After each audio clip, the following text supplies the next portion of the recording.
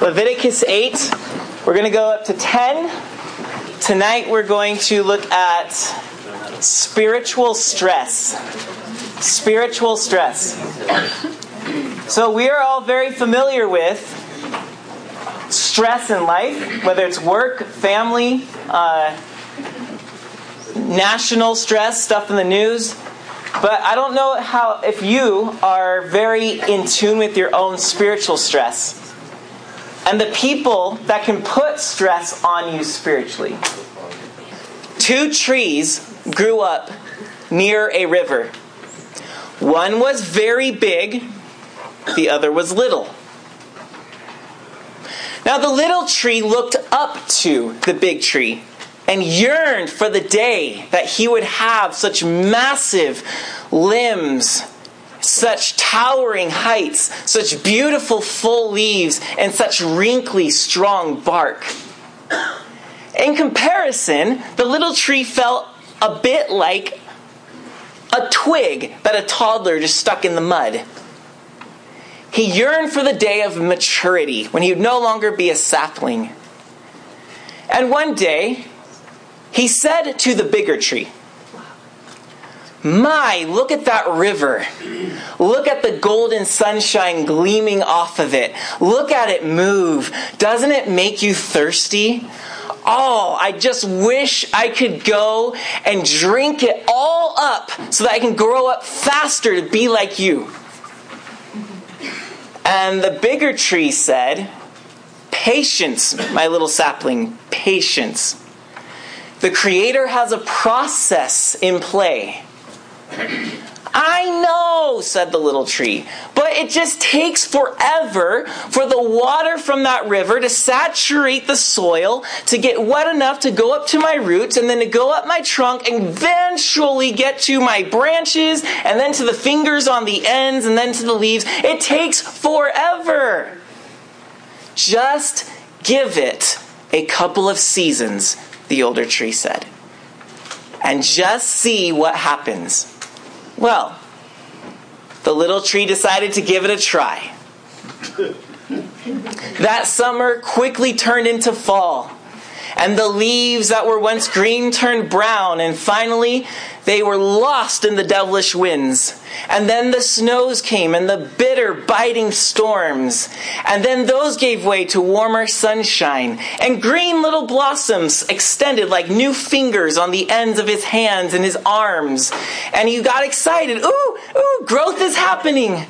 And then summer came, and the hot sun beat down, and they hadn't had rain for some time. And it was about that moment that the little tree said, "I can't believe this is all I've grown after all I went through this year. I can't even tell if I moved at all." And then he looked up at the bigger tree and realized, "I am nowhere near you. Your whole weighted out thing isn't working." Bigger tree, "Patience, my sapling." Looks at the river, feels the heat, feels thirsty. "Fine, I can't do this anymore." And so the little tree pulls up his roots one at a time and begins to move closer and closer to the river. And then, because he's not very graceful, you see, he trips on into the river. Splash! The big tree is trying not to laugh, as finally the little tree comes bobbing up to the surface. "Woohoo! This feels great!" The water did. It enveloped him, embraced him like he was meant to be there. The water felt cool to his hot bark, and he could drink to his leaves' delight and contentment. "Look at me, big tree! I have all the water I need." And the big tree leaned down and looked as he began to drift on down the river and said, "I see you do have a lot of water, but where are you going to grow?" And I sense that we do this spiritually as we try to grow in Christ. We look at what we should be or what we want to be, And we can't wait to get there. And we think, because we hear messages and we hear our own inner critic and we hear the devil and culture, and we think, I can do this. Just get my act together, pull my boots up, and I can be just like the best of them, and I can stop sinning, and I can stop cussing, and I can stop thinking about the things I think about. And we try to muster up everything we can to dive headlong into maturity in Christ. And so what we do is we go from here and we say, this isn't going quick enough. So we look for experiences. So we jump into this healing movement, or we jump over here into this Christian Zen movement, or we jump over here to this belief system, or over here to this new street evangelist thing, or to, it doesn't matter what it is, and none of these things are necessarily bad, but you keep jumping in saying, this is what will fix me, this is what will fix me. And the problem is, we're gaining all of this stuff, but we have nowhere to put our roots down. We have nowhere to grow. Because we, deep inside, are in a hurry to get where we want to get. And there's a critic inside of us who says, you know you're not enough. I mean, look at the saints and the Christians and your pastor and think about God. You know you're not enough. And then you begin to think, I'm not enough. God is displeased. I haven't done enough for God. I haven't saved enough people. I haven't shared my faith with enough people. I don't tithe enough money. I don't read enough scripture. I don't pray enough. I don't pray for enough people. I don't go to church enough. And over and over and over, we tell this story to ourselves that it's not enough, it's not enough, it's not enough. So we say, I need to give more and do more and do more. And then we start expending too much of ourselves. And so while we're still feeling there's not enough, we start giving too much, and before you know it, you burn out.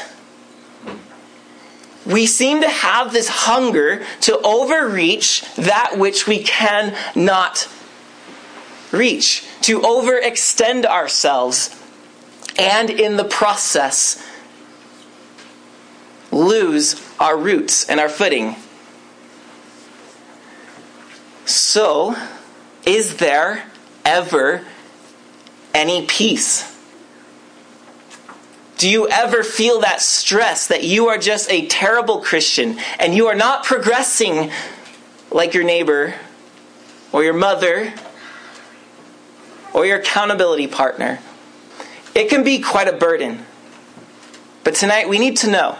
We need to know where that leads. And we need to know what Jesus actually says to you. He says, if you are weary and heavy laden, if you are tired, if you've been kicked around and everybody tells you that you're not enough, or you don't do enough, or you don't have enough, come and take my yoke upon you. For it is easy and it is light. So, let's see what God tells Israel here in this book of do's, and don'ts. Just to heighten your blood pressure a little bit, spiritual blood pressure. Trust me, there is something here. So in chapter 8, Leviticus, last week we saw the first 7 chapters take us through the offerings that Israel was to give. So Exodus ends with the tabernacle built. And the tabernacle is a tent in which inside is a room 15 by 15 by 15 cubic feet, where God's ark is, the throne on earth in which he makes heaven and earth connect. That room is so holy, no living mortal can enter if he likes his life. That room sits inside of the tent, which is holy. And this tent, only priests can enter. And this tent, with this Holy of Holies room, sits inside of a courtyard about 75 feet wide and 150 feet long. And this is the tabernacle. In this courtyard, you can go meet a priest with an animal and offer it to God. And God said, that's how I will meet with you. Because when the tabernacle is up at the end of Exodus, God's glory fills it, and nobody can enter it. Then in Leviticus, God calls out and says, okay, this is how you can approach the holy God. Bring to me an offering. And we looked at the 5 kinds of offerings that Israel can bring. Now, in chapters 8, 9, and 10, God is going to turn his attention to the priesthood that you bring your offering to. They are going to be set aside for God's use.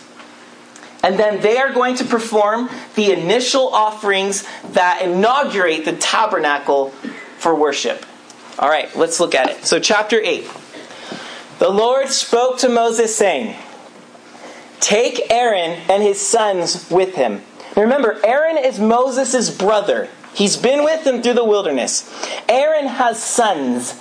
These sons of Aaron will become the priesthood. Aaron is the high priest. So they are going to do all of the messy worship work in the tabernacle and keep it clean and holy and so forth. So the Lord spoke to Moses saying, take Aaron and his sons with him, and the garments and the anointing oil and the bowl of the sin offering and 2 rams and the basket of unleavened bread, and assemble all the congregation at the entrance of the tent of meeting, the tabernacle.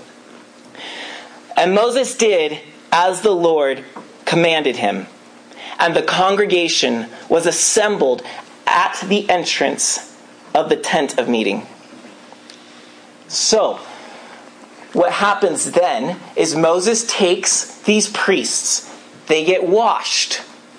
He then puts their special clothing on them. He then takes the special oil and anoints the head of Aaron, pours it down on him, and the oil comes down, and it's meant to signify that Aaron is now God's anointed, his set aside one, which, by the way, the anointed one in Hebrew is Mashiach, which you know as Messiah, or the Greek Christ. Aaron here is the set aside, the anointed one. So they're clothed, washed, clothed, anointed. And now in verse 14, their offerings are made. Then he brought the bowl of the sin offering, and Aaron and his sons laid their hands on the head of the bowl of the sin offering, and he killed it. So the sin offering is because the priesthood needs to have their impurities removed so that they can be the leaders of the people. Their sins need to be forgiven so that they can bring others to the forgiveness of God. Then in verse 18, he presented the ram of the burnt offering.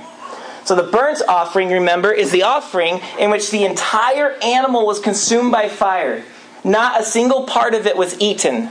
All of it turned into smoke and went up to God. This signified the devotion of one's entire self to God. So now the priests have their sins removed, and they're devoting their entire selves to this work for God. And then there's this different offering we didn't talk about, just for the priests. It's in verse 22. Then he presented the other ram, the ram of ordination. And Aaron and his sons laid their hands on the head of the ram, and he killed it. And Moses took, now this is different, he took some of its blood and put it on the lobe of Aaron's right ear, and on the thumb of his right hand, and on the big toe of his right foot.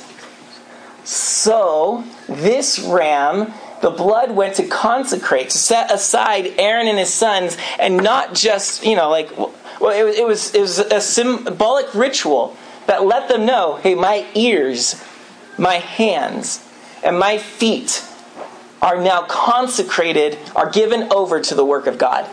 I have to be careful about what I listen to, about what I touch, and about where I go.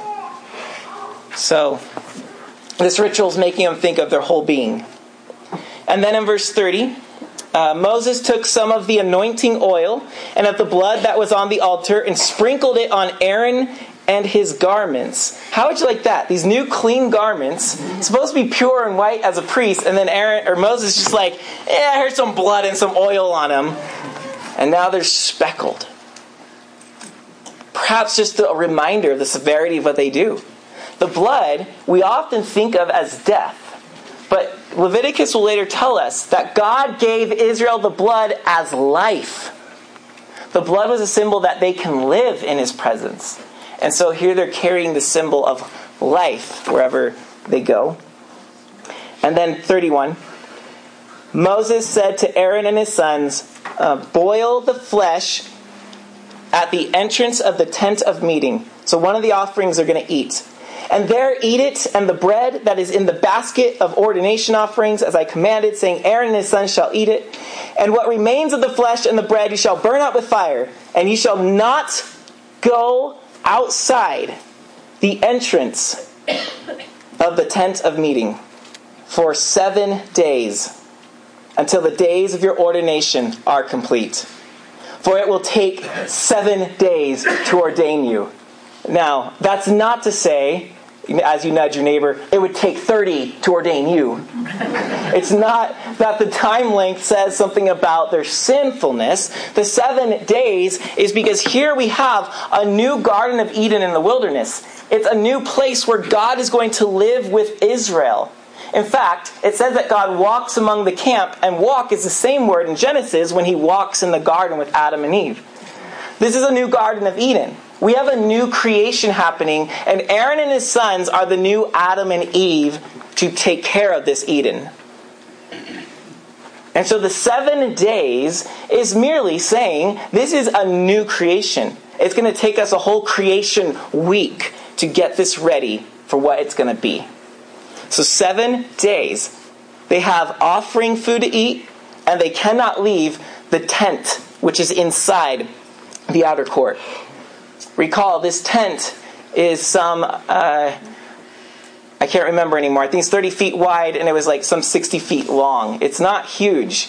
7 days, camping inside the tent and not able to leave. Aaron and his sons did these things. Chapter 9. So this now picks up what happened after the 7th day. It happens.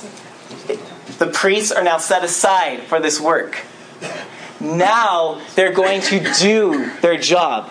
And they're going to offer the first sacrifices for the people. And this gets really exciting. Remember, no one can worship God in this tabernacle yet. But what they're going to do enables the presence of God to meet with Israel here at the tabernacle for the first time. Chapter 9. On the 8th day, Moses called Aaron and his sons and the elders of Israel and said to Aaron, take for yourself a bull calf for a sin offering and a ram for a burnt offering, both without blemish, and offer them before the Lord. And say to the people of Israel, take a male goat for a sin offering, and a calf and a lamb, both a year old without blemish, for a burnt offering, and an ox and a ram for peace offerings to sacrifice before the Lord, and a grain offering mixed with oil, for today the Lord will appear to you. Oh, goody. So this, as they're getting these animals together, like God is going to appear. He is going to consume these and come to us. They are stoked. Now, that was a lot of like, take this kind of animal, that kind of animal, this kind of offering, that kind of, you're like, I don't follow. This is what it said. You're going to have 7 offerings. 2 are for the priests, again, because after the 7 days, I'm sure one of them sinned. So there's a sin offering and a burnt offering for the priests, again. That will be the first 2. Then there's going to be sin offerings and burnt offerings and peace offerings for the people. Okay? So the priesthood goes through their offerings. Then Aaron presented the people's offering and took the goat of the sin offering that was for the people and killed it and offered it as a sin offering like the first one. And he presented the burnt offering and offered it according to the rule. And he presented the grain offering and took a handful of it and burned it on the altar besides the burnt offering of the morning. Then, oh, by the way, so you might remember the grain offering always went with another offering. The idea was, especially in the burnt offering, that as the animal is burned, you might remember the word burn in Hebrew here does not mean to break down like a house on fire. It means to transform. So the animal, and the idea is that the animal is transformed into smoke. He's not reduced, he just takes another form. And that form makes the animal able to go before God. And by putting their hands on this animal, the worshipers are saying, when that smoke goes up to God, it's me ascending to God. And the grain offering of cereals and wheat and stuff would go with that offering, because anytime you go before a king and ascend his throne, you bring him a gift. That's what you do. And so that was the idea. So, verse 18. Then he killed the ox and the ram, the sacrifice of peace offerings for the people. Remember, the peace offering was unique. Another animal was killed, the blood was put in the appropriate places, but this time, the worshiper ate a portion, the priest ate a portion, and the rest went in smoke to God. So here you have, in a sense, a table in which the common person and the holy person are meeting, and God is in their midst. And so it's like communion, and very pre-Jesus ancient communion, eating together. So they offer he killed the ox and the ram, the sacrifice of peace offerings for the people. And Aaron's sons handed him the blood, and he threw it against the sides of the altar. 19. But the fat pieces of the ox and of the ram, the fat tail, and that which covers the entrails and the kidneys, and you're like, oh my goodness, and the long lobe of the liver, they put the fat pieces on the breasts, and he burned the fat pieces on the altar. So the fat went to God. But the breasts and the right thigh, Aaron waved for a wave offering before the Lord as Moses commanded. Then, here it comes. We're done. 22. Then Aaron lifted up his hands toward the people. Now, he's on the altar, right? He's just done this whole thing of these animals being slaughtered here, and his son's bringing them up the ramp, up to the altar, and Aaron's there taking them, and he's putting the various pieces here and there, and is burning up to God. And you can imagine just what he looks like, if you want to imagine it. He probably isn't the most pretty figure in the world at this point. And he's got all of that mess on him. And now he's at the top of the altar, which is right at the front of the gate. And all the people are there watching this. And he then lifts his hands up, red and all. And it says that he blesses the people. And he came down from offering the sin offering and the burnt offering and the peace offerings. So what was offered in all of that stuff? The sin offering for forgiveness. The burnt offering for surrender to God. And the peace offering. God, come and give us your peace by being among us. Eat with us. So he comes down the altar. 23. Moses and Aaron went into the tent of meeting. And when they came out, second time, they blessed the people. And the glory of the Lord appeared to all the people. And fire came out from before the Lord and consumed the burnt offerings and the pieces of fat on the altar. And when all the people saw it, they shouted and fell on their faces, which I suppose is an appropriate reaction. If I saw fire come out of heaven and consume an altar, I probably would do the same. Now, what is this blessing that Aaron gave to the people? We sing it often here. It comes from Numbers chapter 6, which will be, shortly down the road. The Lord bless you and keep you and cause his face to shine upon you. The Lord be gracious unto you. The Lord lift up his countenance upon you and give you peace.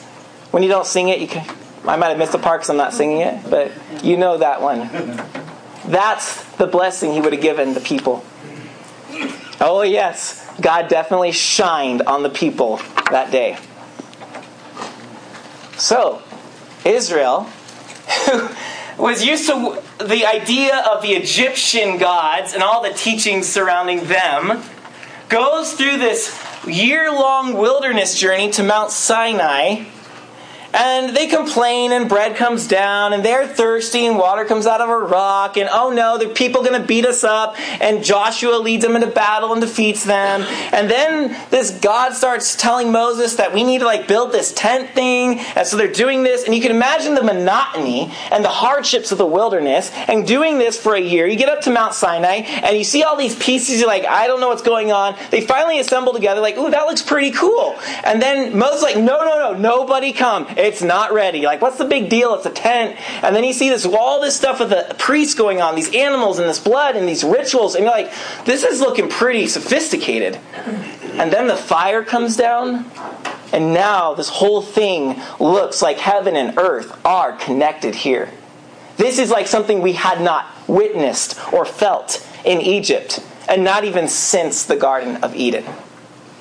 So now the people have this reverence and this awe for their God in their midst. But, now, if the Garden of Eden had a but, this does too. Let's keep moving. Chapter 10, verse 1. Now, Nadab and Abihu. They are two, Adam and Eve.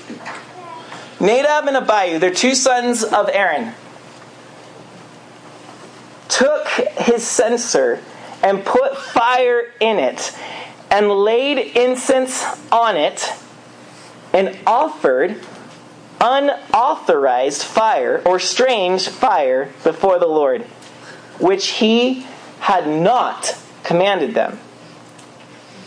And fire came out from the Lord and consumed them, and they died before the Lord. And now, fire just came down and consumed the altar, and the people fall on their face in worship. And we don't know how long later, but the way this reads further on in the chapter, it seems like it's not that long after the first fire fell. A second fire falls, and now the people are shrieking in fear because two people were at the center of its blast. What in the world? So there's this celebration of worship and awe of God, and then all of a sudden, just remember who holds the power here. Boom! It's kind of like a new boss comes into town. He rolls in, and he looks like he knows what he's doing, and everyone's like, ooh, respect the man. And then everyone's settling down to hear his first words, like, I'm your boss. You two, go. What did we do? I just don't like the way you're dressed. Go. And now everyone's like, oh, this kind of boss. I'm not sure that's what's going on here, though. We can look at it like God is just being bossy and zapping people for doing what they're not supposed to do. Or we can try to piece together what Nadab and Abihu did to themselves. Let us not think they were a little bit out of line and God said, that's worthy of death. They went over the line that said, at your own risk, and did it to themselves. Now, did they know what they're doing? So what does Moses say in response? Clue number 1. Moses said to Aaron, this is what the Lord has said. Among those who are near me, I will be sanctified. That means set apart as something different than everything else. And before all the people, I will be glorified. And Aaron held his peace. Okay? So are Nadab and Abihu trying to, wow, look at the people go crazy when Aaron did this thing. We're going to do that thing and see what happens. And maybe we'll get people to cheer us on too. Maybe. In verse 4, Moses is told how to deal with the dead bodies. And they are told not to rip their clothes or to shovel their hair, but they're to stay in the tent of meeting. And then in verse 8, we have this interesting comment that could be related. The Lord spoke to Aaron, saying, drink no wine or strong drink, you or your sons with you, when you go into the tent of meeting, lest you die.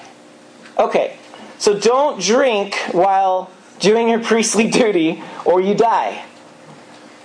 Well, they died. Were they drinking? And if they were drinking, that means that the alcohol altered their sense of what they should or should not be doing? Or was it simply the presence of alcohol that was inflammable? What we do know is that paganism often used intoxication as the centerpiece of their worship ceremony. So basically, the priests would get really drunk, and they would let whatever happens through them in that altered state be as the divinity working through them. Were Nadab and Abihu imitating what Egyptian priests did? And is that why God is saying, we don't want drunk priests in this tabernacle?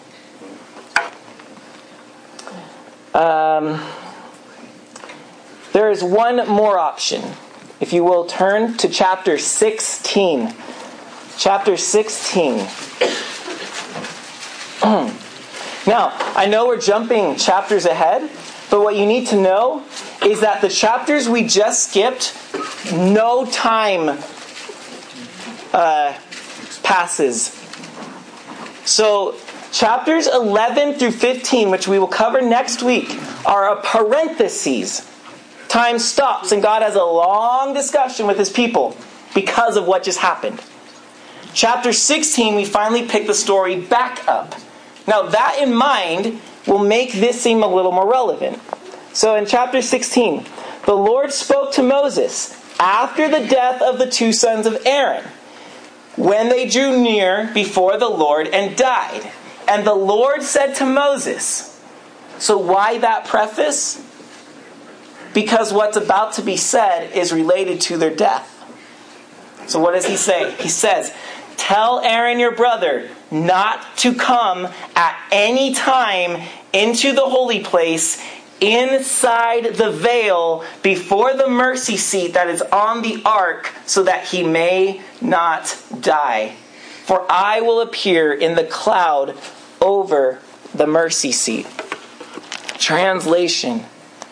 Aaron, tell your sons that they cannot go into the tent, the holy place, and then go into that 15 by 15 by 15 cubit foot room behind that massive veil whenever they want and just show up and see the glory of God, because these sinful mortal humans cannot just walk on in without killing themselves. And so chapter 16 will then give us the very detailed liturgy, order of service for how Israel was to, once a year, enter into that room without dying. What it seems to me is that Nadab and Abihu entered that room which they were not to enter into. And that's why they died. Now, why did they enter into it? Did they not know? They might have been drunk. They might have been thinking, you know what, I could do this glory thing too. Look, where Aaron didn't go in here, watch us, everyone. I don't know why, but they went in, and that's why they die. Which leads me to see that there is no such thing as a shortcut in your spiritual life. We cannot say, I want to grow faster, so let me just barge on into that place I want to be. God says, wait a minute. You need to grow into that place. I have a process that will make you strong enough to get there. But to just dive into this because I want to be there, to dive into that because I want to be there, because the voice within, or the devil, or my conscience, or what have you, is telling me that I'm not good enough, and I need to give more and give more, that because that's happening, I'm just going to go where I don't belong, overstep my bounds, go beyond my means. That our need to shortcut leads to burnout. The fact that we have this need to take shortcuts, to try to grow faster, to get the new self-help book about more of God's peace right now. Now, there could be some help in that. But the fact that we have this need to take shortcuts to get to where we want to be, closer to God, without the hard work of following God, will lead to burnout. In Nadab and Abihu's case, quite literally. Yeah. But in our lives, you're going to feel the burn if we feel like our spiritual life is constantly this pressure to toe the line or to transgress where we've never been before and maybe aren't ready to go. And if you constantly look for the next experience to give you the sense of, God is real, yay, I'm happy, you're just like a tree uprooting yourself and launching yourself into the river so you can feel it momentarily. But you're not going to grow there. We may work for different leaders who, under the name of God, work us to death.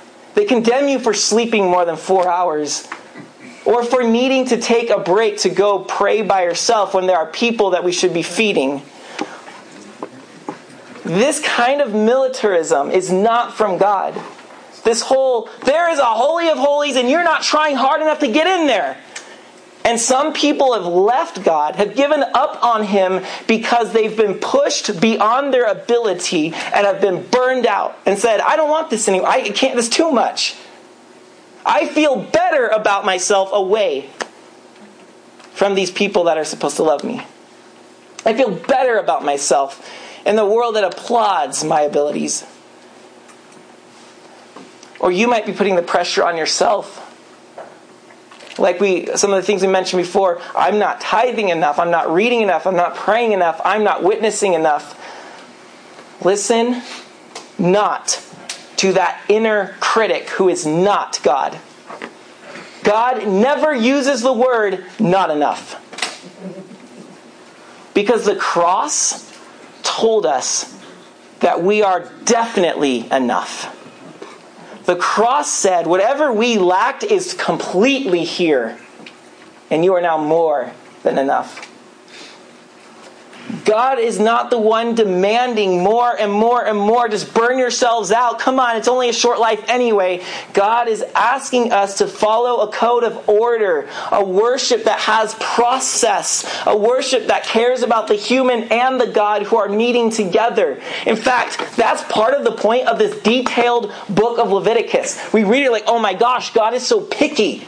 No. If you knew what paganism was like at the time, this God was basically saying, I know the pagans say, give us your cattle, give us your crops and your children, because the gods are never satisfied. But Leviticus is saying that this God is satisfied if you do this. And He's not ever going to ask you for more than this. The point of Leviticus is to tell worshipers that there is a moment when God says enough. And you don't have to keep going past that line until you burn out. Paganism didn't do that. Paganism kept asking for more and more. We don't know. We gave 50 bulls last year and we almost had a drought. Maybe we need 70 this year. Oh my goodness, we barely had enough food. Next year it's 100 plus 50 firstborn sons. That's what paganism did. Because there was no Leviticus that said, no, stop here. But God told the people, I'm satisfied if you meet me where I am. Our need to shortcut, to cut corners, to get there quicker will lead you to burnout. And maybe you're there tonight. Maybe you're just like, you're a crisp. You feel like your feet are dangling over hell more than in church. God is saying, come and lay your burdens here, because I didn't put that on you. In chapter 9, at the end, we saw a summary of what had happened. So that 9:22, Aaron lifted his hands toward the people, blessed them, and he came down from offering. Now I mentioned this last week, but this is important enough to say it again. He came down from offering the sin offering, the burnt offering, and the peace offering. And that is clearly the order of that worship. That what God wanted first was to give them forgiveness. Second, to give me all of yourself, the burnt offering. And third, then you will have peace with God. Well, let's go through this again. Forgiveness, surrender, then peace. Now some of us, in trying to attain peace, are giving way too much of ourselves into this and that, and we're hurting ourselves, and we're stressed, and we're burnt out. Listen again. God wants us to approach Him understanding these steps. 1, He forgives us. We come to Him and confess our wrongs and our sins, not to focus on how bad we are and how short we fall of the standard, but to focus on how good He is and how willing He is to say, I know you don't feel like you're enough, but I sent Jesus because you are enough for me to send Him to you. So that the forgiveness offering is to remind us that as I come to God, He already looks at me and says, because of Jesus, you are enough as you are. We can then learn the limits of what we can do. You might remember how the burnt offering had the worshiper doing a lot of the work, cutting the animal's throat and killing it, and then the priest did some things, but the worshiper would have to clean the entrails, and there was some cutting to do, and the whole animal was dissected and used in different ways, and then the whole thing was burned. Brothers and sisters, when God is asking us to approach Him, He says, first, because of my Son, you're forgiven and you are enough. Then He says, second, I want you to know who you are. I want you to know your limits. I want you to know your inner workings so that you can figure out, this just isn't working for me. And God doesn't need me to do that. God wants me to do this because this is how I'm created. Sometimes we give too much of ourselves because we don't know our own limits. And sometimes we do too much and burn ourselves out because we don't understand that the cross is saying you're already enough. And instead we're running from our shame. We kind of know we're forgiven up here in our heads, but we don't live like we're forgiven. And we're out running our shame, trying to busy ourselves so much and do so much so that we don't remember the things that we've done so they can't catch up to us. We're really good at being busy rather than simply acknowledging that I truly am enough in God's eyes. So the forgiveness, hey, stop killing yourself because I didn't ask you to. The burnt offering, surrender yourself to me because I will never use more than you can handle. I will only use you and no more. And then, finally, the peace offering, because when we can see this method, when we follow this path, there is true peace with God.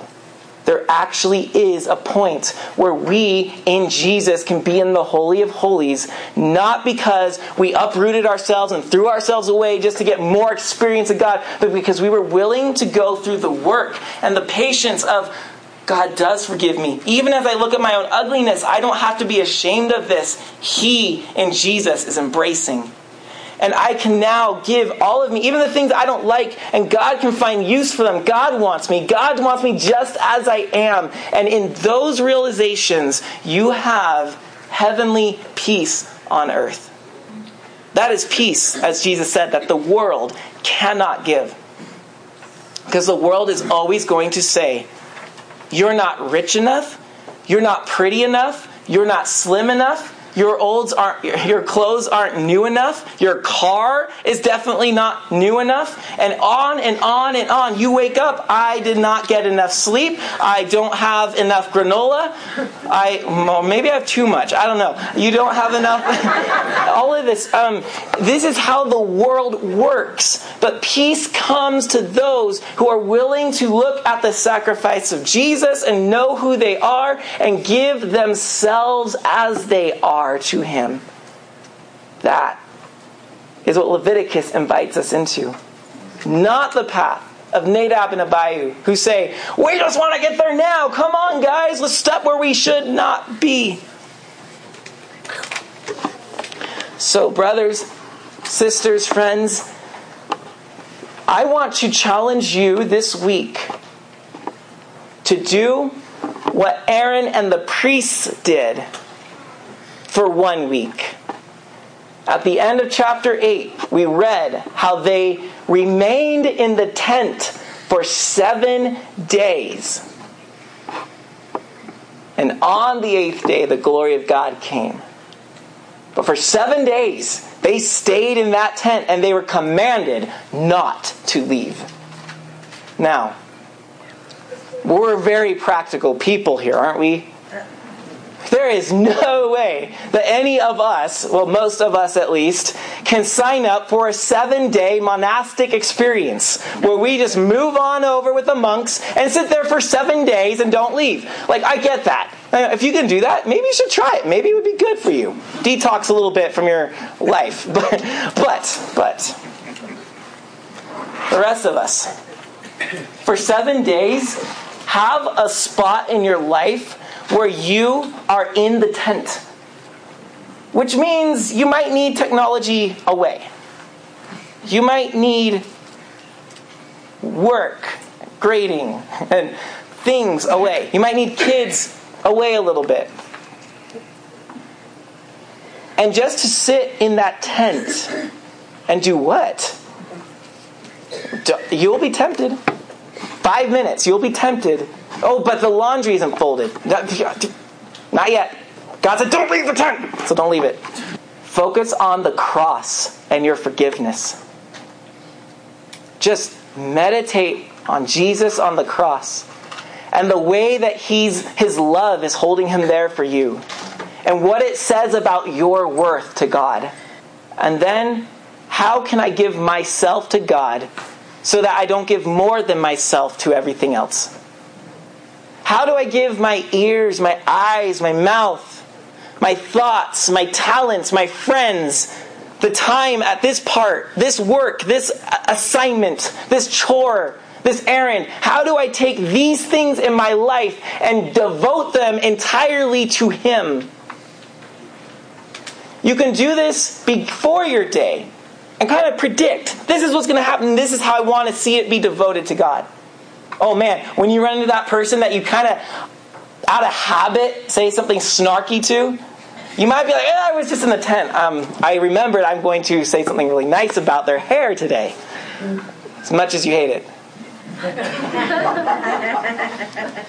Or you can do it at the end of your day and look backward and say, these things I failed in, Father, forgive me, but thank you for accepting me. This, I would like to next time be able to go deeper into this person's life. So Lord, next time I meet with them, give me the grace to ask one more question or to have one more insight about your love for them. You can look backward and ask for help for the future. Or you can do this in the morning and look forward and say, God, help me with what's to come. It doesn't matter. You need to find your tent and you need to sit there. And I'm just encouraging for 30 minutes. If you could do more, you will be. The point is, it's there in forgiveness and our surrender that peace comes. And to the burnt out, God is not demanding in that moment. He's not saying, let your prayer life keep going word after word. In fact, you may not have much to say in prayer. And you might actually find that to be the most healing prayer you can give right now. God's not saying you have to read 4 chapters because you'll get behind your 1-year Bible plan if you don't. He's saying, just be in the tent with me.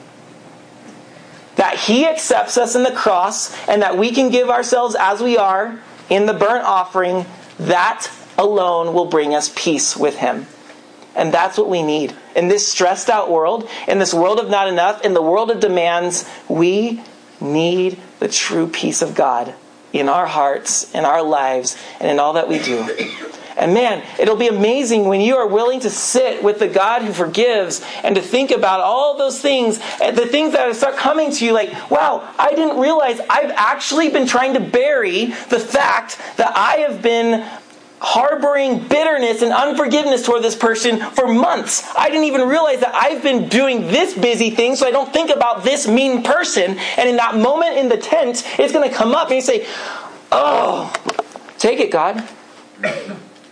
And then this burden that was pressing on your soul that you didn't know was there will be gone. And that's when you'll know it was there, because suddenly you will feel more peace and a greater lightness than you had for a long time.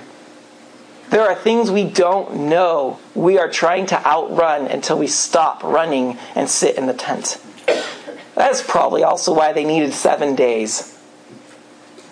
Friends, if we want to lead others, the priests have to sit with God first. They have to go through their forgiveness and their surrender first. And then we can bless others as we lead them on theirs. So, 7 days. That's exactly how much time we have between now and the next time we're teaching Leviticus 11 through 15.